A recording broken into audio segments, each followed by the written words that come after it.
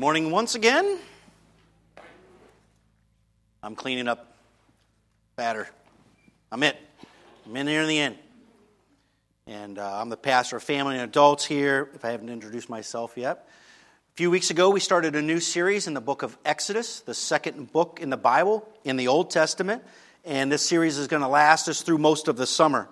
The book of Exodus is the grand story of God rescuing His people from slavery and suffering in Egypt and bringing them to the promised land where they can be an organized nation with an organized way of relating with God.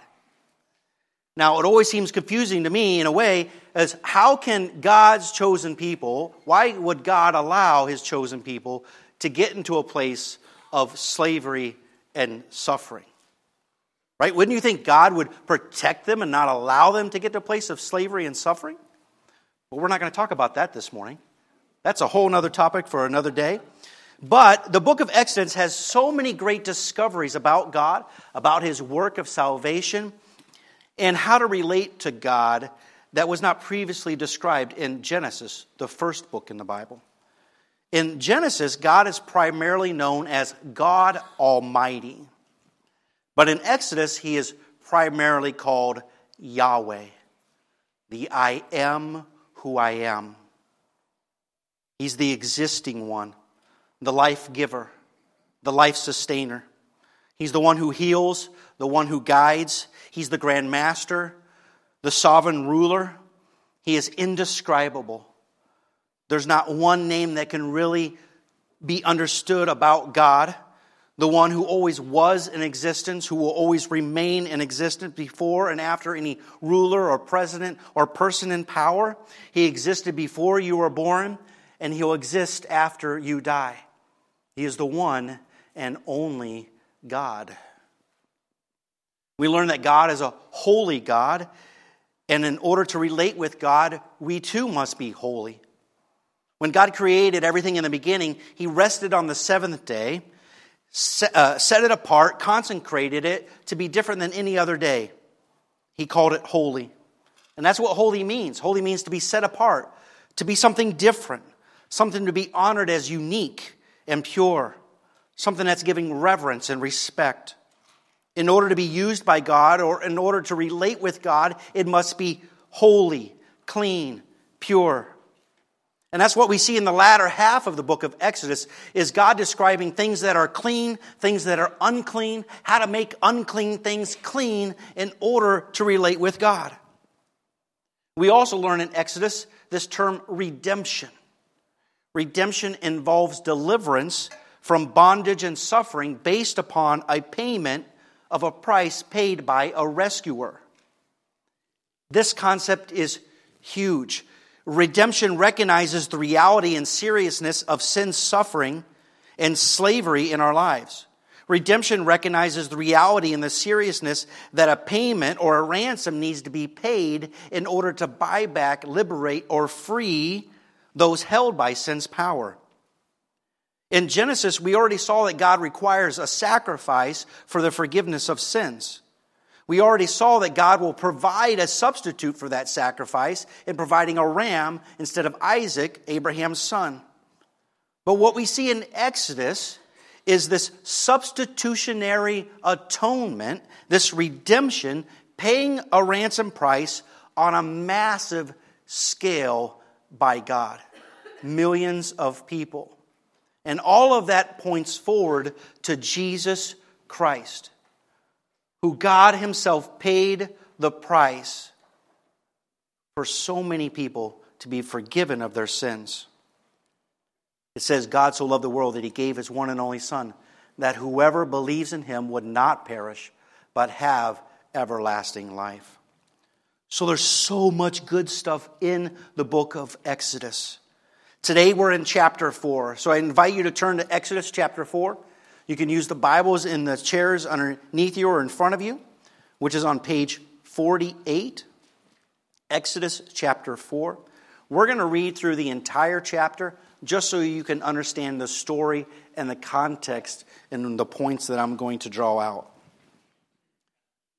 Exodus chapter 4, starting in verse 1. Then Moses answered, what if they won't believe me and will not obey me, but says, the Lord did not appear to you?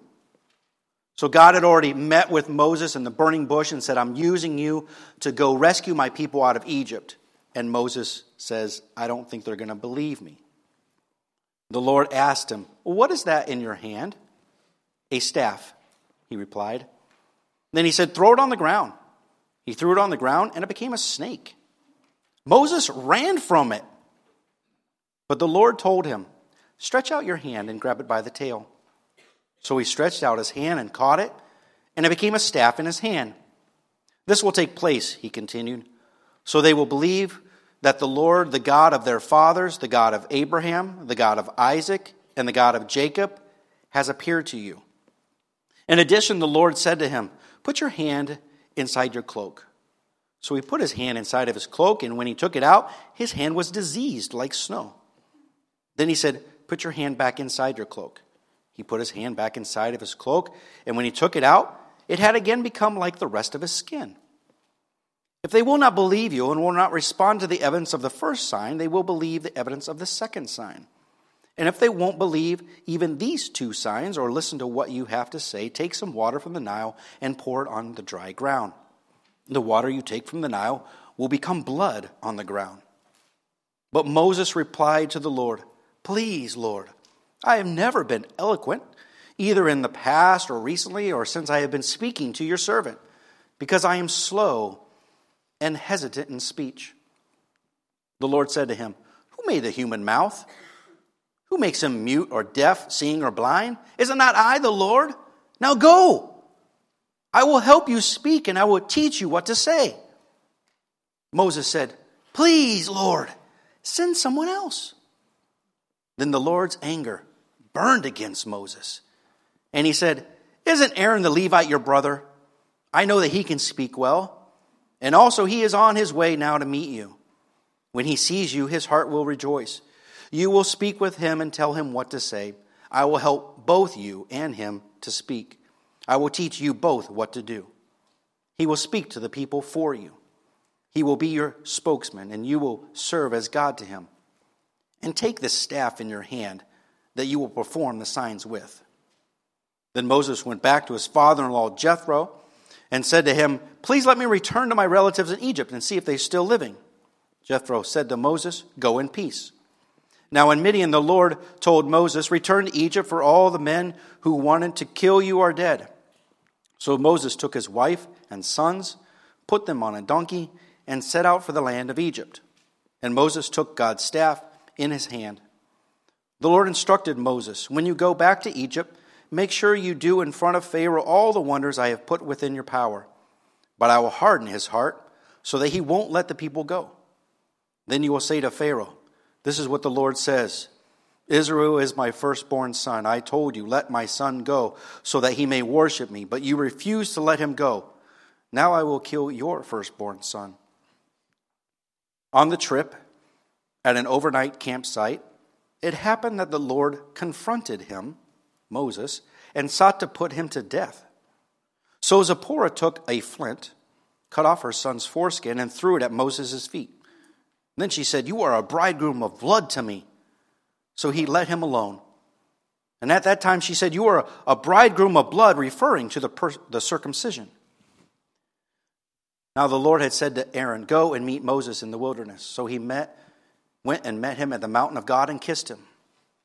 Moses told Aaron everything the Lord had sent him to say and about all the signs he had commanded him to do.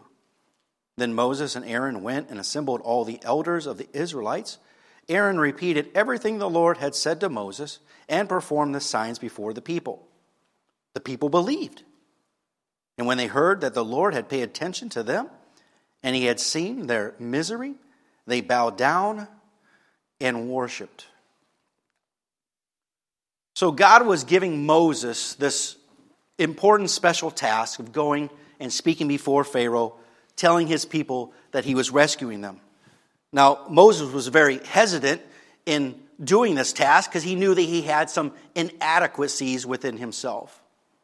But the thing that Moses needed to understand, and the thing that you and I need to understand, if we're going to be used by God, is that God will use what you have. God will use what you have. You and I, we don't need to focus on what we don't have. It's not about our level of ability or talent.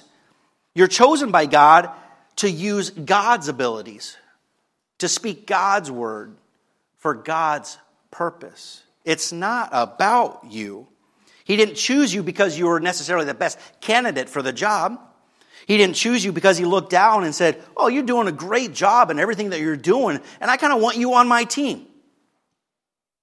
Perhaps he has chosen you because of your inabilities, because there's something that you can't do. Jesus formed his inner circle, his network, his team. He chose Matthew, a tax collector, but he gave the job of a treasurer to Judas. Jesus chose Peter, a fisherman who probably had little education, to go and communicate his message of salvation to the elite, educated religious leaders, and to lead the first multi-site, fastest growing church in the world. It's not about your abilities. It's perhaps about your inabilities, because it's in your weakness that God is made strong. It's in your uneducated speech that people say, that person's been with God.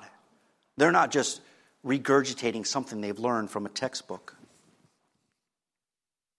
God knew already that Moses wasn't a good speaker. He already knew that Aaron was the better speaker, but God didn't choose Aaron. He chose Moses because God doesn't necessarily call the qualified. He qualifies those he calls. God will use what you have. He said, Moses, what do you have there? I got a staff. I'm a shepherd. I have a staff. Just a common, ordinary tool. God said, let me see that staff. I'll show you what I can do with something common and ordinary. God loves to use the common and ordinary to do the extraordinary, supernatural work. He's known as Yahweh, the I am of everything. But he wanted to be remembered also as the God of Abraham, of Isaac, and Jacob.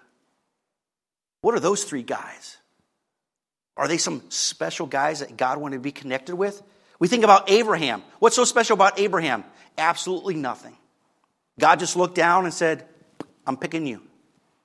I'm choosing you to father a great nation for me. Abraham, and his wife Sarah were nearly 100 years old without any children.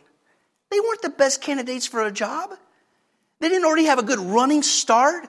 They didn't have 4 or 20 children. And God was saying, I'm going to use you. You got some good things going on there.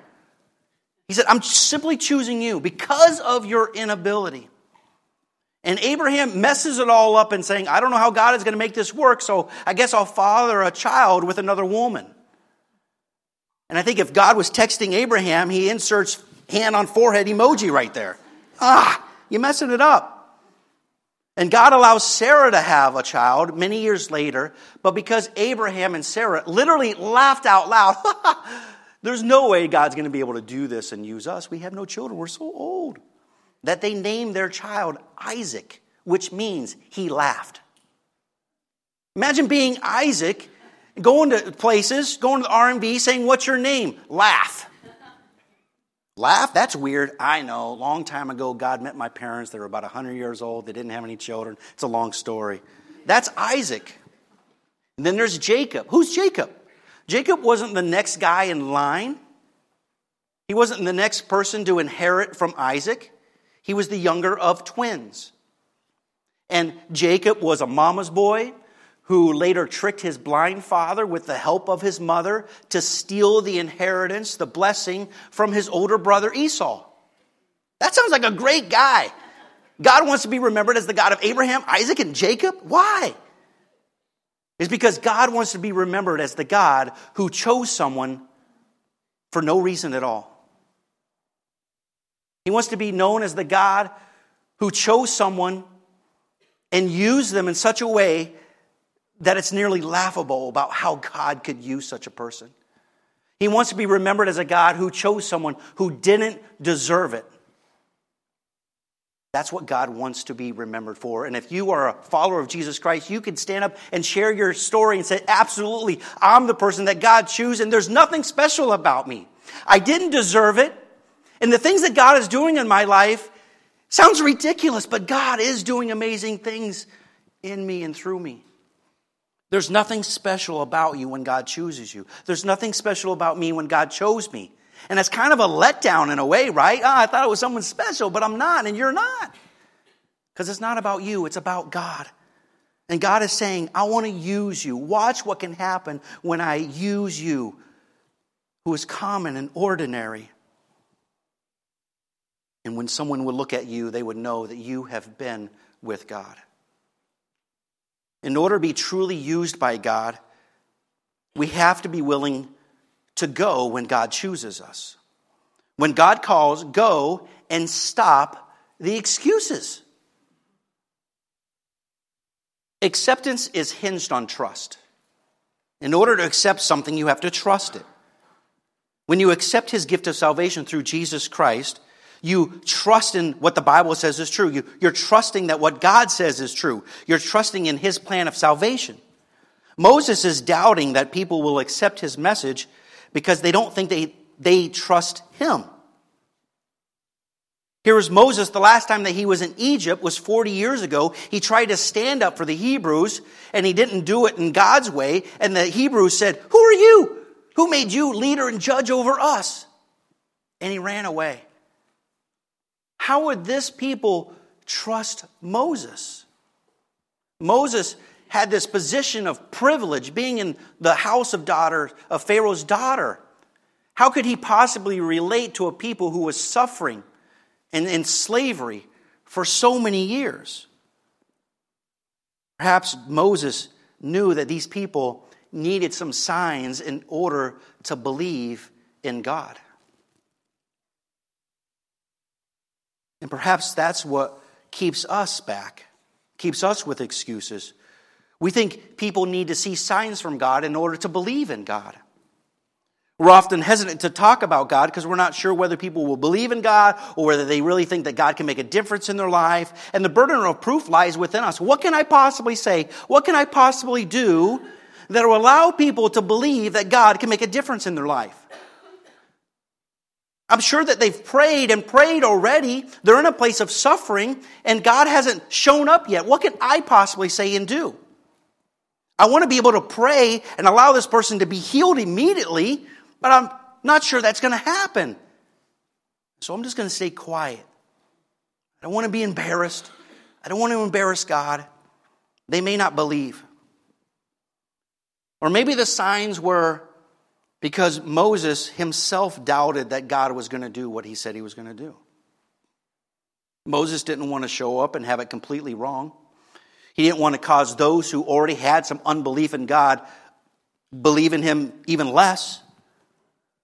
And in order for Moses to deliver that message, I think he wanted some convincing as well.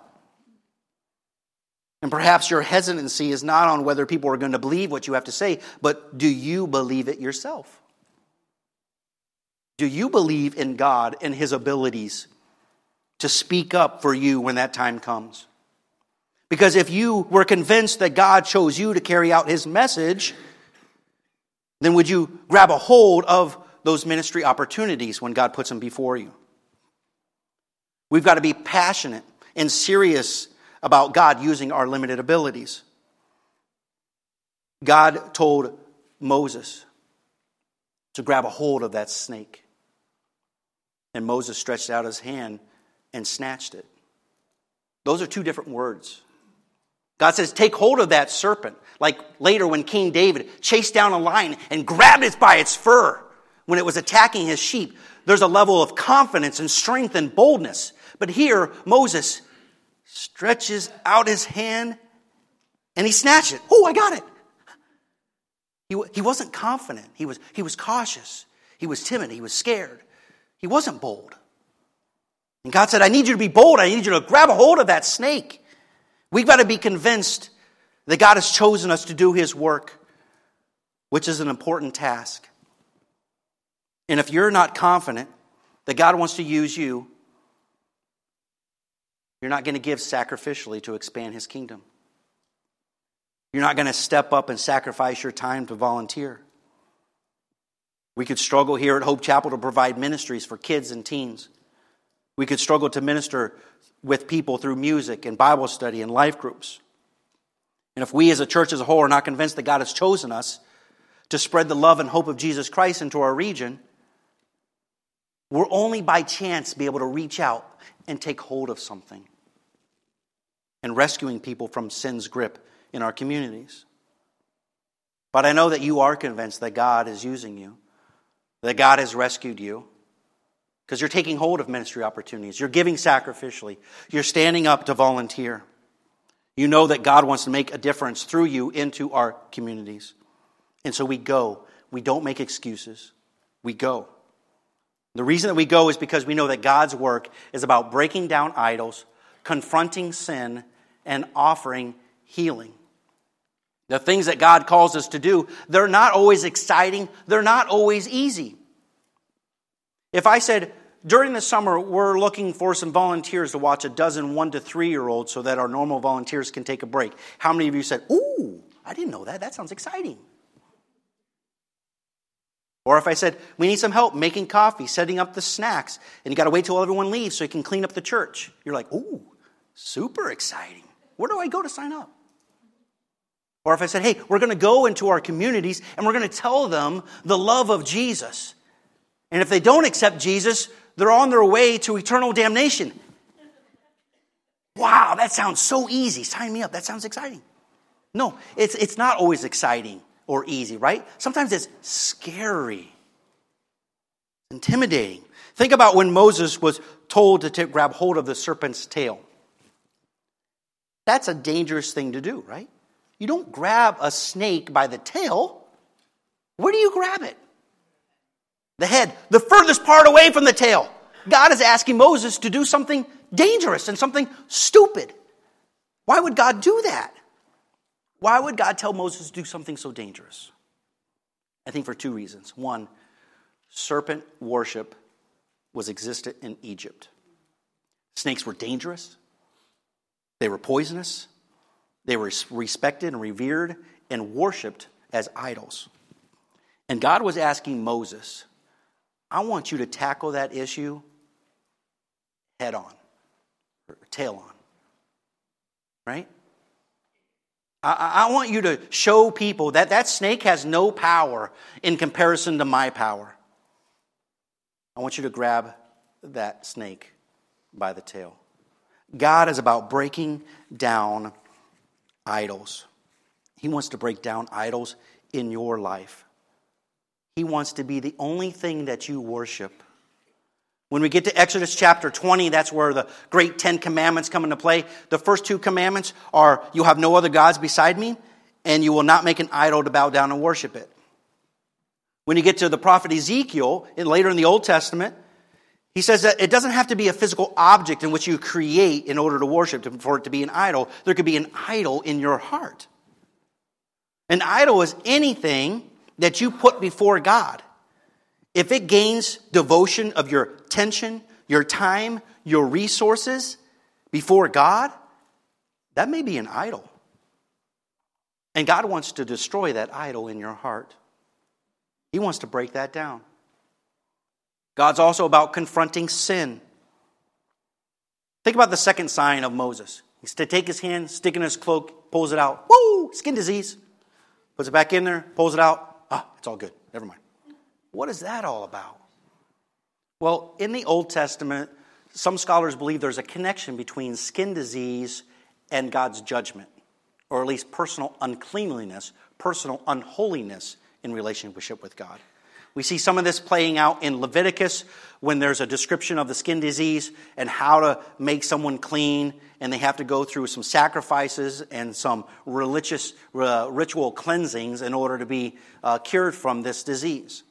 We see in Numbers chapter 12 where Miriam, Moses' sister, receives a skin disease because she complained about some decision that Moses had made.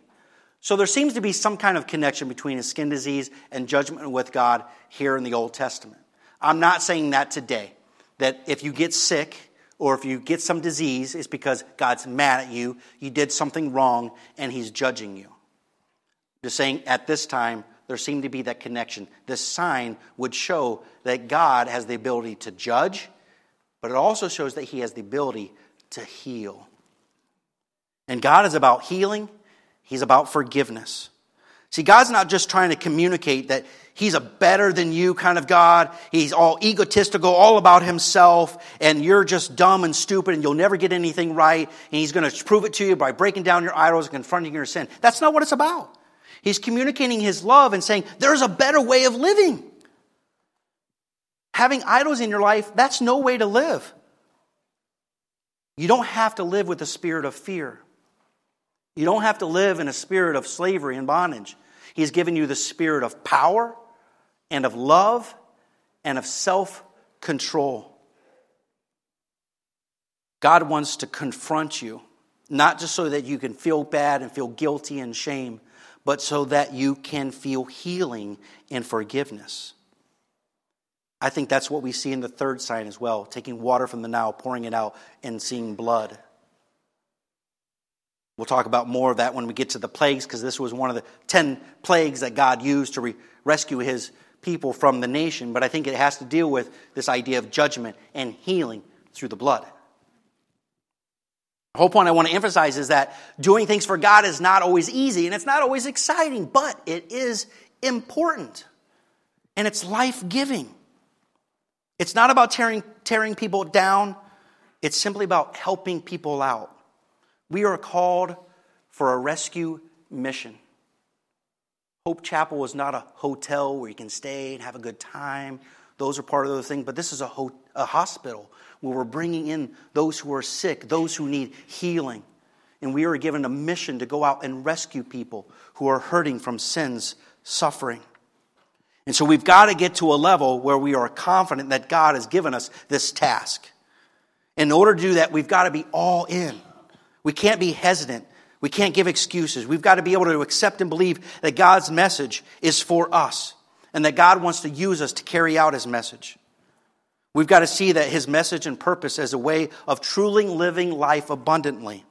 We've got to believe that God wants to bring healing to a suffering people. And we've got to believe that people are truly suffering without the love and hope of Jesus Christ. And yeah, it's not going to be easy. It's not always going to be exciting. It's going to involve sacrifices. And yeah, I think we do irritate God when we doubt his decision to use us. The Lord's anger was burned against Moses for his excuses. And I think we can irritate God when we give him our excuses.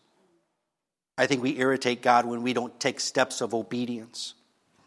And maybe that's what's happening here in this story where God is seeking out to kill Moses in this overnight campsite. We're not sure what's really going on here. In the Old Testament, in order to be identified with the covenant with God, the males need to be circumcised. And perhaps Moses was not circumcised. He was raised in the son or the daughter's, Pharaoh's daughter's house. Perhaps he wasn't circumcised or at least fully circumcised. We're not really sure. Maybe God had already been talking to him about this. Maybe when he learned that he was a Hebrew, he didn't take this step towards obedience. Maybe when he was in the 40 years with his father-in-law Jethro, who was a priest in the land of Midian, he never took this step of obedience. Or maybe he just didn't take the leadership in his home and have his sons become circumcised. All we know is at this point God was irritated with Moses and he sought to hurt him. It was only when his wife Zipporah took the lead and circumcised their son. She saw that Moses lacked confidence and trust in God. And it wasn't just something that Moses was dealing with. It was causing harm to the home. It involved sacrifice and commitment. Zipporah recognized that. She recognized that if God's calling you to do something, you can't ignore him. You can't give excuses. You can't run away. You can't just keep disobeying. It's not about you. It's about God. God has chosen you for a purpose. He wants to break down idols in your life. He wants to confront your sin because he wants to offer healing and forgiveness so that you can be a part of his adventure of going and breaking down idols and confronting sin and offering healing to your community or even to this nation. And what you and I need to do is we need to understand that God wants to use us. He will use what you have. The question is, will you allow God to use you? Would Moses allow God to use him and to be a part of this amazing adventure? Will you allow God to use you and be a part of amazing adventure? Let's pray. God, we are in awe that you desire to use us in our inabilities. We're just a common, ordinary person. Doesn't have some great talent. We're not sure why you would choose to use us. There's other people that are more qualified. God, choose them, send them. God, you have chosen to use each and every one of us because you want to do an amazing thing. You want people to recognize you. So God, help us to believe that you have chosen us, to believe in your message, that your message is important, that we need to communicate that message seriously and boldly with confidence. That message will not always be easy or exciting, but it is important and it will bring life. God, we don't know what will happen, but if you called us to do it, it's going to happen. We see in Exodus chapter 4, the people believed and they bowed down and worshiped. There was nothing for Moses to worry about. There's nothing for us to worry about. You've called us to do something, so we must go.